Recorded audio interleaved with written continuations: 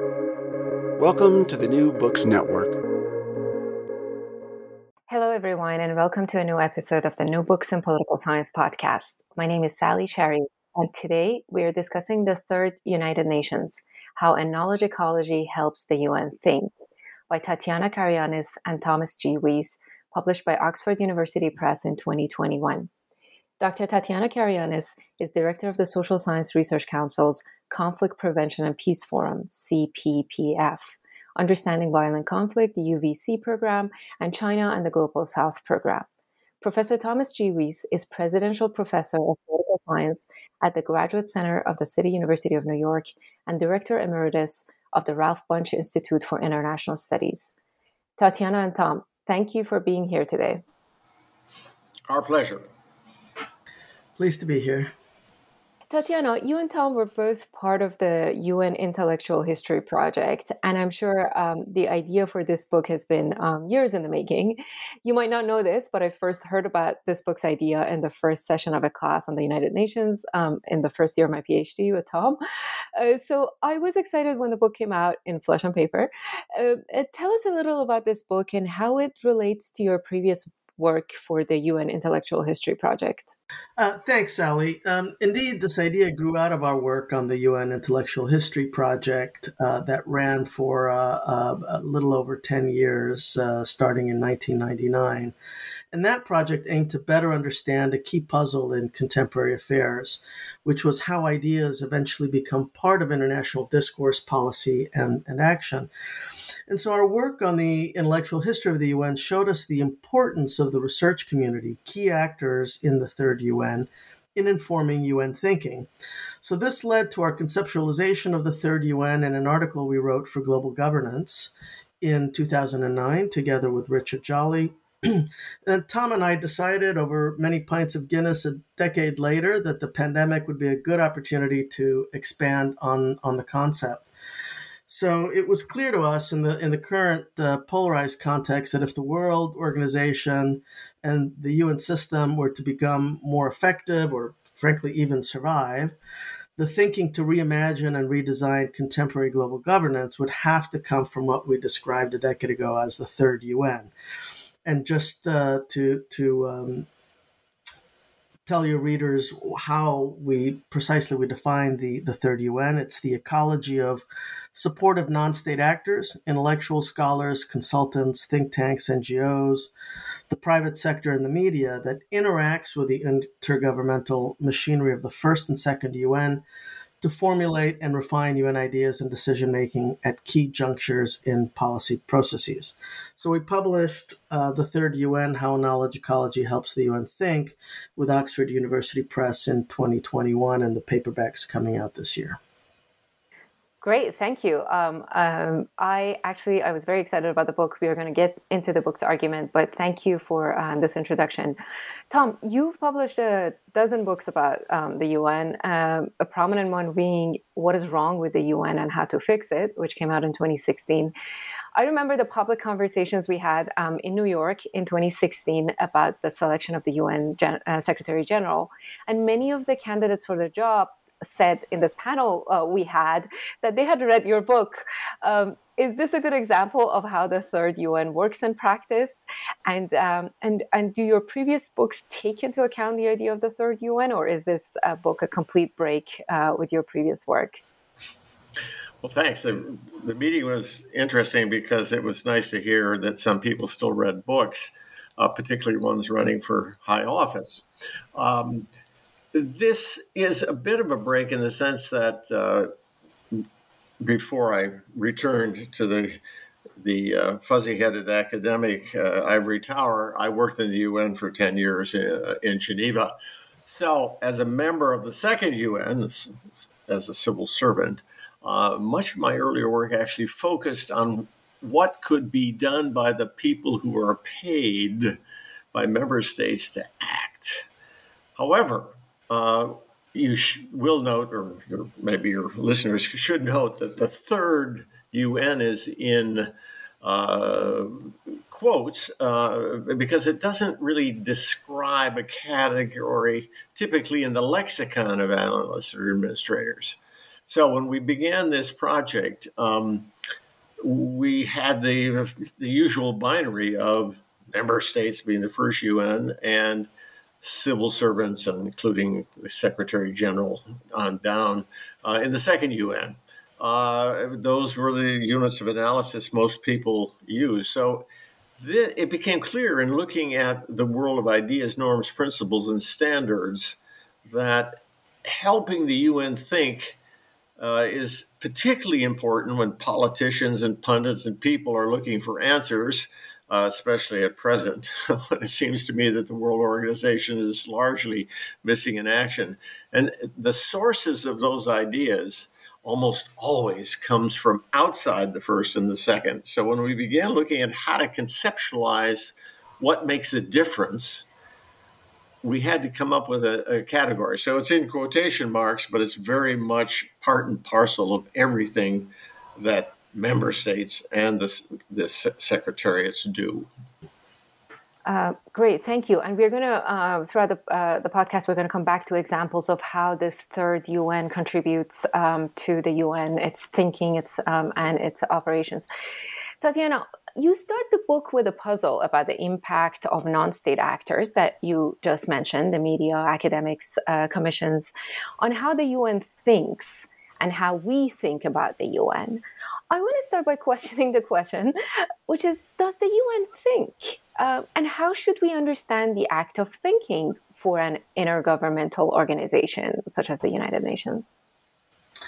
Thanks, Sally. Well, the UN thinks in a number of different ways, through lessons learned, after action reviews, mandate reviews, conflict analyses, and so on. And as Tom mentioned, UN officials also read, maybe not all of them, but many do. And in fact, the UN has long been a major consumer of research and evidence. There's also the revolving door of individuals. We've had Nobel laureates work in the UN officials leave to join think tanks and universities, and so on. So while we conceptualized the third UN as a key part of the UN only a decade ago, the engagement of intellectual non-state actors with the UN, frankly, isn't new. In fact, Stephen Schlesinger, the historian, reminds us that there were about 1,500 advocacy groups, lobbyists, consultants, and academics, particularly university presence, at the 9-week San Francisco conference that established the UN in 1945. And these included the New York City Council on African Affairs and the NAACP, whose research director at the time, W.E.B. Du Bois, was among the leading American voices opposed to colonialism. So the UN has a decades-long history of consuming, incubating, originating, and disseminating ideas and social knowledge, from human rights to full employment, from climate change to peacekeeping. So the third UN as a knowledge system has been an important intellectual partner at various levels within the intergovernmental machinery since the organization's inception. So yes, the UN does think. Interesting. I worked with some of the UN officials at the political mission in Colombia, and I'm always amazed by how much research is consumed by UN civil servants. They definitely read my works, and I'm just always amazed at the academic libraries that exist in some of these UN headquarters. All right, Tom, how important is this act of thinking for the UN? Does the UN think, therefore it is, a la Descartes? Would the organization stop being relevant if it ceased to think? Because a lot of our listeners or readers, frankly, might think of the UN as an operational power horse. Every time there's a catastrophe, the UN is called in to sort of maybe deal with the side effects of that catastrophe. But to what extent is thinking a crucial part of the UN? Well, there are two big sets of activities in the UN, two big outputs. One happens to be those operations you're speaking about, helping refugees, IDPs, internally displaced people in the Ukraine, running technical assistance in Botswana, etc. But the other main project, and this is not the one that gets emphasized in budgets, happens to be moving out norms, principles, and ideas. And so every time there's a new Secretary General, he always begins, he to date anyway, with a proposal about how to improve the operations. And while don't misunderstand me, who could be against better peacekeeping or better humanitarian relief or better infant vaccinations or better training of statisticians? But this project for us suggested that the UN's main impact and main legacy and main multiplier, all of that results from formulating ideas, norms, standards, and principles, and afterwards trying to monitor them. So this is really a very important part of what goes on thinking. However, I'm not going to say that the job descriptions of government officials and UN officials exclude thinking, but their job descriptions don't emphasize, with rare exceptions, thinking, because the main job description includes trying to keep 193 member states happy all of the time. And in that context, this is where we emphasize the role of the third UN in helping the whole UN think, is that the outside insiders, is what we call them, or inside outsiders, whatever one you'd like to emphasize. The third UN can and has historically played a formidable role in shaping international public policy and monitoring those commitments. We see this because they tend to be smaller, more flexible, better networked, and less bound by the constraints that dictate the deliberations in public forums that are attended by senior and junior officials from governments and secretariats. So this is really very much part of the UN's output. And it's why we emphasize the third UN in this whole exercise. Interesting. Tatiana, the book distances itself from the narrative of the UN being made of what Tom mentioned, the first UN made of member states and the second UN made of the executive heads and the staff. And then the book goes on to elaborate on the role of NGOs, academics, think tanks, the media, consultants, and for-profit private sector as an integral part of the UN. How does the book envision the work of these entities as a whole? And how are these an integral part of the UN? Well, as both you and Tom have mentioned, our point of departure was Innis-Claude's classic framework of the first UN of member states and the second UN of secretariats. But as we argue, there's also a third UN, just as there is a third African Union and a third European Union. It's what we argue is that the interaction of these non-state actors with governments and intergovernmental bureaucracies helps explain shifts in policies, priorities, and practices. Third UN actors can, for example, occasionally bring in new ideas and evidence, both in the long and in the short term. They can formulate and refine ideas and decision-making and policy processes. They can often say what UN civil servants and policymakers can't.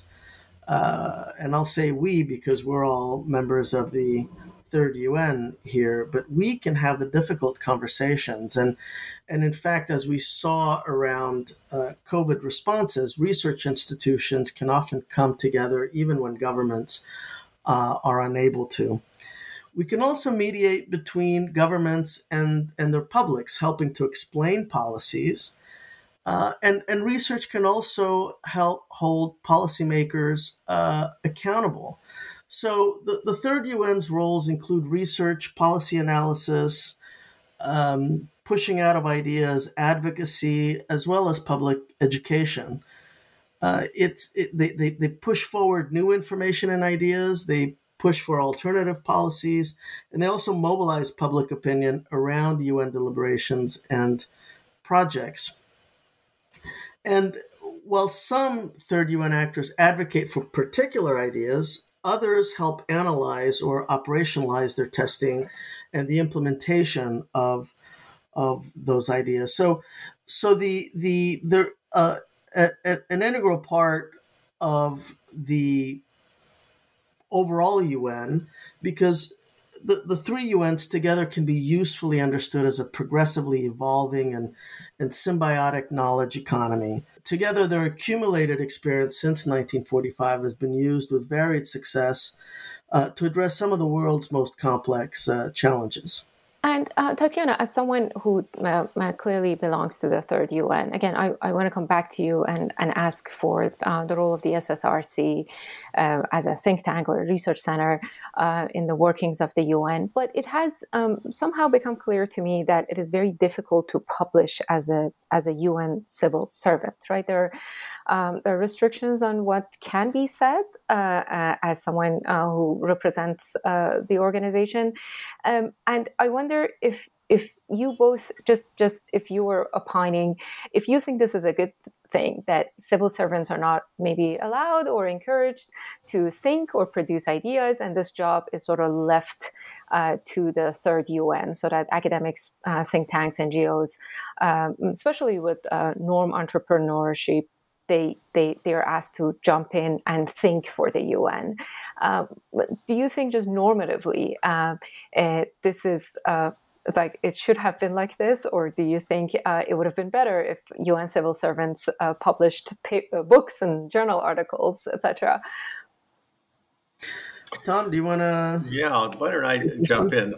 I've always been appalled at the interpretation of UN staff rules, which supposedly prohibit writing, and it only in the silliest of interpretations that there's much more room to do this. You know, I'm not tooting my own horn here, but when I was a civil servant for 10 years, I actually published 3 books and a whole slew of articles because I really felt I had something to say, and I had time to do so. And I had people above me who, unlike other parts of the UN, encouraged me to actually write.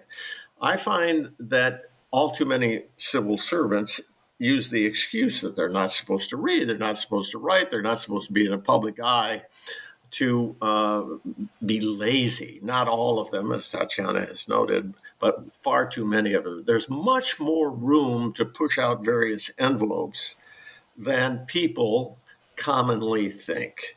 And I would like to push that out, and I tried to do it while I was inside. And I certainly think it's important for those of us on the outside to keep nudging folks, because as we have argued, the production of new norms and ideas is one of the main leverages that the UN system presents.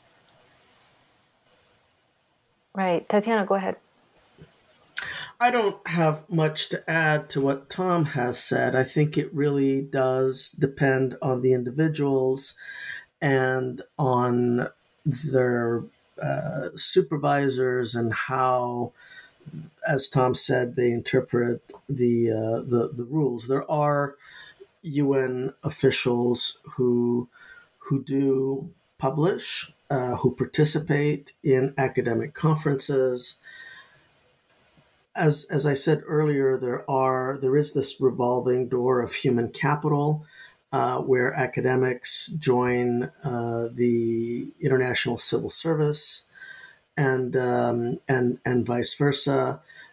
So, depending on the individual, if they want to remain current in their disciplines and their fields, they do manage. They find ways to continue to engage with academic scholarship and academic communities. So it really, while it's not always encouraged, it is done more frequently than we realize today. I agree, and I would say it is sometimes these norms, these laws that exist with regard to publications by civil servants. They are in some cases very limiting. I worked for the Office for Disarmament Affairs at the UN headquarters, and it would have been next to impossible for me to publish anything on disarmament, which one could say is a hairy issue. And so I suppose maybe on other issues it would be easier to contribute to knowledge production, but I found personally on the issue of disarmament it was next to impossible to sort of voice certain concerns or issues or put proposals forward as someone who represented the UN. All right. Tom, I don't know if you remember, but you started our UN class back in 2015 by asking us to enumerate and describe the main theories in international relations. I want to return to this service and ask you how this book fits within IR theories. If we think of the UN within the book's framework as a thinking and norm-setting entity, then I wonder if we can take a constructivist approach and say that these norms and with them the UN identity changes over time. Do you think that we can think of the UN this way? Yeah, I think if I may just jump in, nothing in this book or in our conversation today suggests that there's not a wide variety of members of the third UN, and they vary widely and wildly in numbers and quality and location. And I think, Tatiana, your question, Sally, about what the SSRC does is important because personal relationships and actual physical proximity, and at least for UN headquarters in New York and Geneva, it is really quite important. And the second thing, which was, I think that's where you ended up, Tatiana, is that, effective relations, effective convening, effective presentation of esoteric research is not just done by any academic or any think tank. So these personal relationships are really, really important, and a track record of having performed good work and having had decent relationships and being an honest broker are really essential.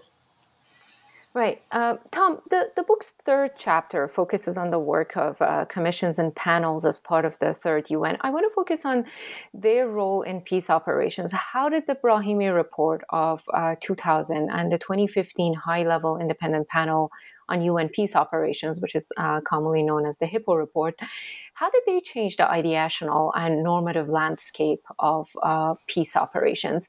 So I guess what I'm asking is, how did the third UN in this case contribute to the work of second UN through the work of these commissions and panels? Yeah.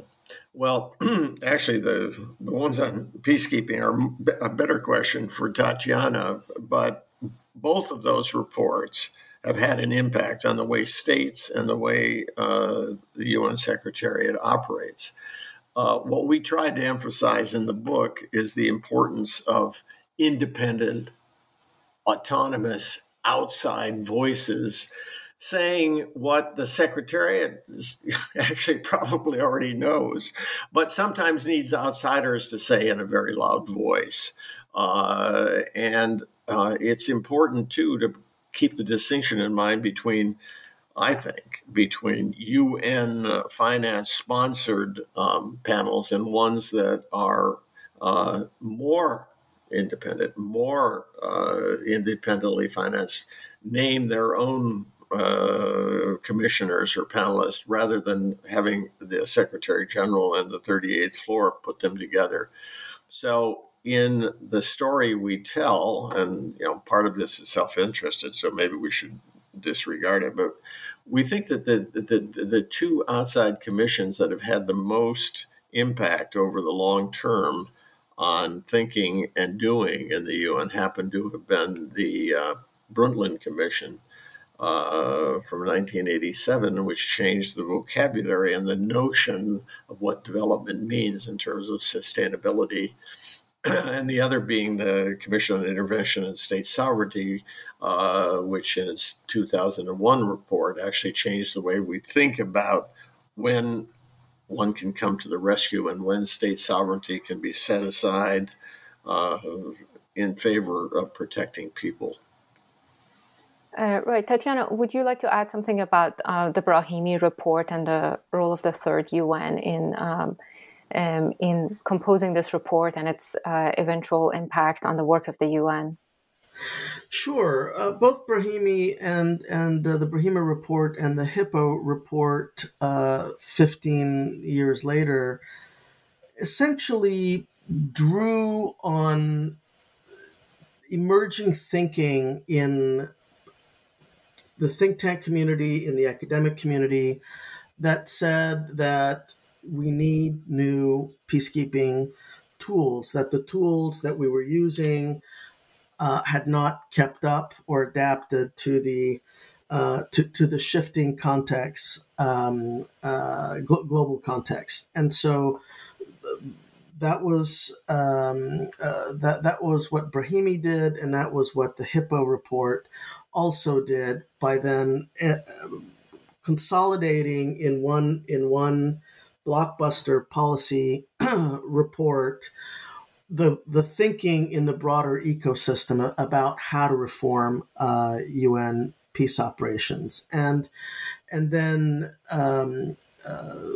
once that those each one of those reports came out, they had then their own lifespan in setting both policy agendas, but then also in turn informing research agendas. And frankly, the Hippo report actively solicited intellectual contributions from think tanks and academics worldwide, written contributions on key challenges that that the panel was grappling with, and a lot of the ideas contained in those written contributions found their way into both of those reports, and certainly the Hippo report. Right. Yeah, I think just what we want to say say, in the book, Tatiana, is yeah, that frequently academic research needs to be translated yes, into prose for policymakers to help inform practice. And I think what you've just said that sometimes complex ideas and jargon need to be translated to make them slightly more readable, digestible, and operationally relevant. And that's one of the things that I think those two panels did, the Brahimi and the Hippo. And that's one of the jobs of think tanks and outsiders, the ones who are effective anyway, is that they can bring these into a context in which decision makers can actually at least think about them and occasionally make a decision. indeed. I mean, this function of translation, or the function of knowledge brokerage, is key. And it you mentioned proximity earlier, Tom.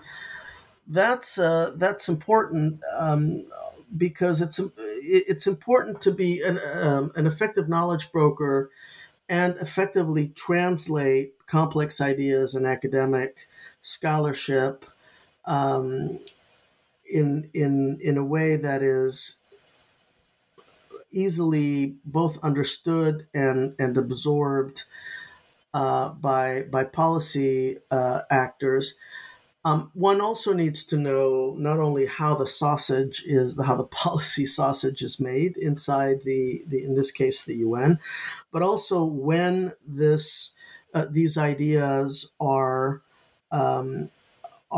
needed, and so this not only this relationship of trust that we spoke about, but this proximity, partly physical proximity, but just the regular engagement with UN policymakers is critical to know when, during a policy process, an injection of new thinking or different thinking will have an impact or is needed, and where there's also a demand, knowing when and where there is a demand for this kind of external thinking is also important to make both this brokerage function and the translation function effective.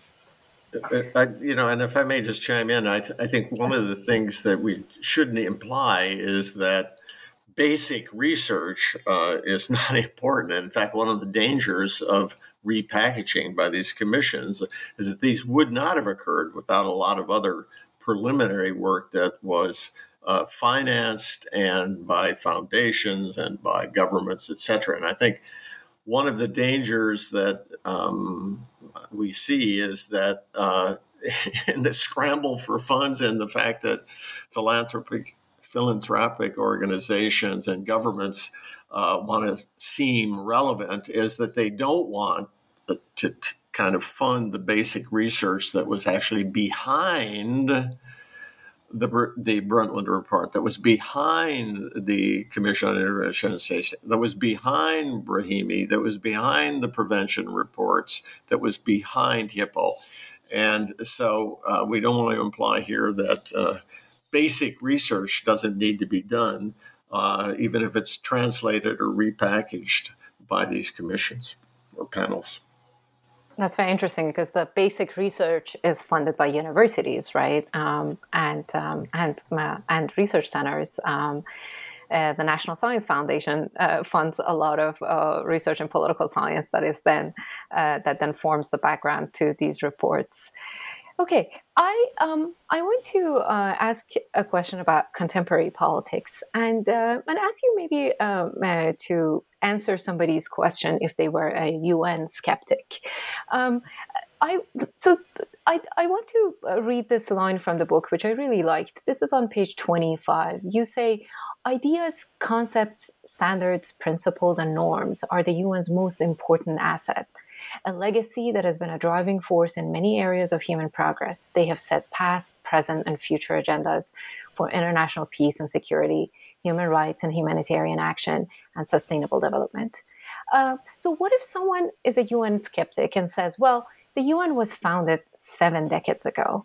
If the UN had been such a strong driving force in human progress, if the UN had the best of the ideas, why do we still have peacekeepers in the Golan Heights?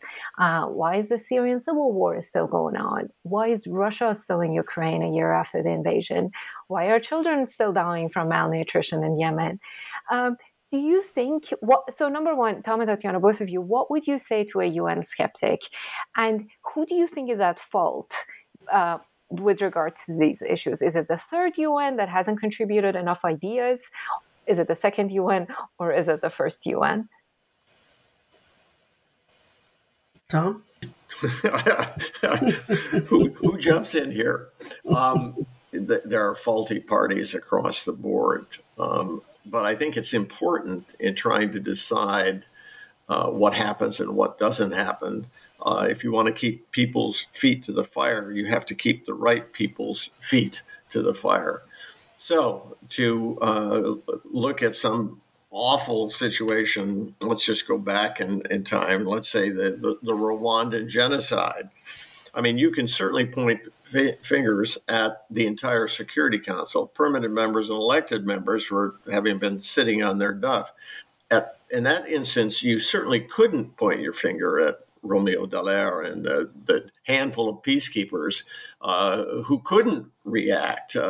They wanted to act, they just didn't have the wherewithal to react. And you also couldn't point your fingers at the ICRC and other groups on the ground who were calling for more help. So I think it's, as I say, specific situations require specific blaming and shaming. And if take whatever recent crisis you want to in your list, Sally. I mean, the Ukraine, obviously the first UN is pathetic. The Security Council is paralyzed, is doing nothing. But a couple of members of the second UN, and we might even say the Secretary General was useful, as I wouldn't usually characterize his behavior, but in helping to cut a deal on grain that has been important for Africa and Asia and Latin America. And you certainly couldn't criticize the members of the second UN who were on the front lines, the UNICEF, the World Food Program, the High Commissioner for Refugees, etc., who are trying to deal with the worst humanitarian crisis in Europe since World War II. So it's important for those skeptics to not say the UN, but to say either the first, the second, or the third, depending on the situation. I see. Thank you. Tatiana. And just to add to this, we are going through, I think, a period of momentous shifts in the post-war order. We're not quite sure where we're going, but we know that the post-war order is in flux, and necessity is the mother of invention, as the old adage says, and we are now in the process of seeing a lot of discussion in and around the UN on reinventing, rethinking multilateral cooperation to adapt to this shifting global context. So stay tuned. Great. Thank you. Okay. This was a great conversation. Instead of asking more questions, I want to give our listeners the chance to read the book for themselves. The book also discusses interesting contributions by NGOs, the media, the tech industry, and other alternative voices that I have had to leave out of this podcast. I know you both have interesting works in the pipeline. I hope you come back and discuss them with us. Thank you for being with us today. Thank you.